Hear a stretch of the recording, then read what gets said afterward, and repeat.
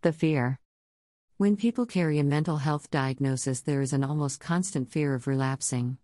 Whether from a long-standing chronic condition or new diagnosis, the fear of symptoms reactivating or worsening is a real problem for people who suffer from mental illness.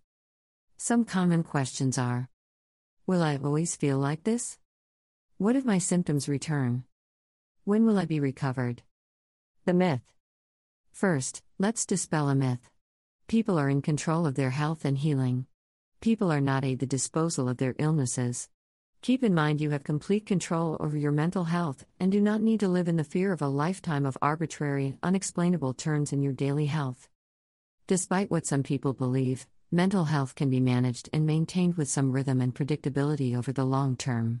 There are contributing factors impacting our feelings and what we think, but these are just markers. Self-determination. I believe in self-determination. For people to maintain their mental health, recognizing new symptoms when they activate and working on eliminating the impact of extraneous factors contributing to limited or poor mental health is truly a great place to start self-managing. Additionally, self-determination is the mobility needed to work on ourselves. With enough self-awareness, people will soon realize their strengths, as well as limitations, come from within. Sure, some people are put in impossible situations. Some are born into poverty, victimized, abused, and maltreated. Still, even in these circumstances, some rediscover resilience and make it, despite the seemingly disparate nature of their problems. A lifespan of illness, chronicity. People fear relapsing. People, regardless of the success, often lose sight of the bigger picture. For people in recovery, the road ahead can seem long. And long if your illness is chronic and likely long-term. For young and even middle-aged people, a lifetime ahead can seem like a lot of work or too much effort to sustain long-term across the lifespan. Maintaining good health will only make a living more manageable and tolerable in the long term. Creating and allowing for more solutions during difficult situations and making everything more manageable, aside from remembering this reasonable explanation for why people lose sight of their recovery plan. Recovery plans, self-care, and being authentic with our health. Remember, rationalizing or discontinuing behaviors promoting healthier decision-making is a step back from acceptable self-management practices. Instead, consistently engage in everyday routines and self-care measures during the tenure of their illness. Due to several reasons. Sometimes people deem themselves as cured. People often encounter a seemingly impossible situation created by their negative behaviors as a result of playing out symptoms of a disorder. Whatever the reason, there are many, almost infinite self-rationalizations people can manifest to discontinue critical self-care practices.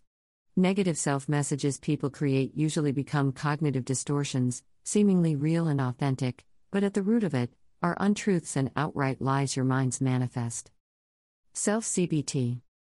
Distortions are maladaptive, unhelpful, and sometimes frightening, and if we follow these negative thoughts to their horrific conclusion, they are disturbing to most of us from experiencing them.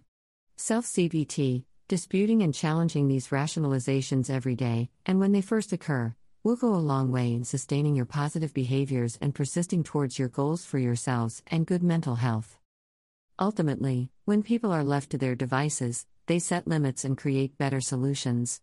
Life can sometimes seem like we are on a ride or just passengers in our lives. Driving your health forward at a rate and speed and course of your choice is the safest bet. I recommend aligning with your therapist, treatment team, and close peers with a vested interest in your mental health, establishing a deep trust with those who have close personal contact with you every day. In doing so, collaterals may detect an extreme and toxic abnormality in your health. Feel safe to take stock in their advice and concern very seriously. Sure, no clinician or friend can get a perfect read on our health. But for those of you without a great deal of self-awareness or drive to look after yourself, there are still options and strategies to stay healthy without relying entirely on your own devices. Indeed, not everyone cares enough about their health to self-monitor all the time.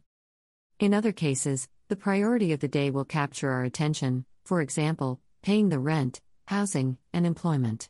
Disruptions to our mental health and even put our lives in jeopardy regardless of diagnosis.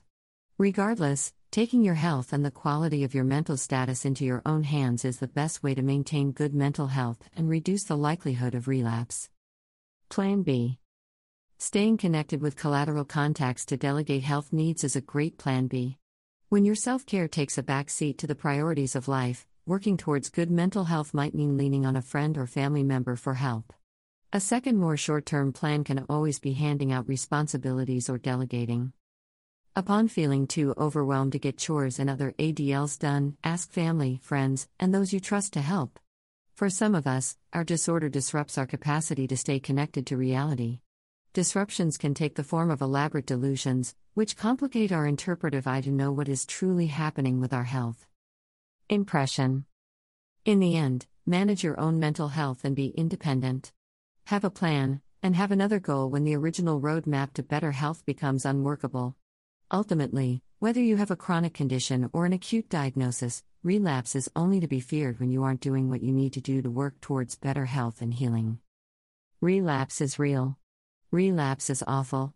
But it isn't the end of the world. Relapsing and experiencing the renewal of old symptoms can still remind you to get back on track with your recovery. Keep going. Don't stop. When you stop taking care of yourself, be prepared for your worst fears not just to haunt you but become the grim reality you feared so vehemently instead of investing the same mental energy in health and healing.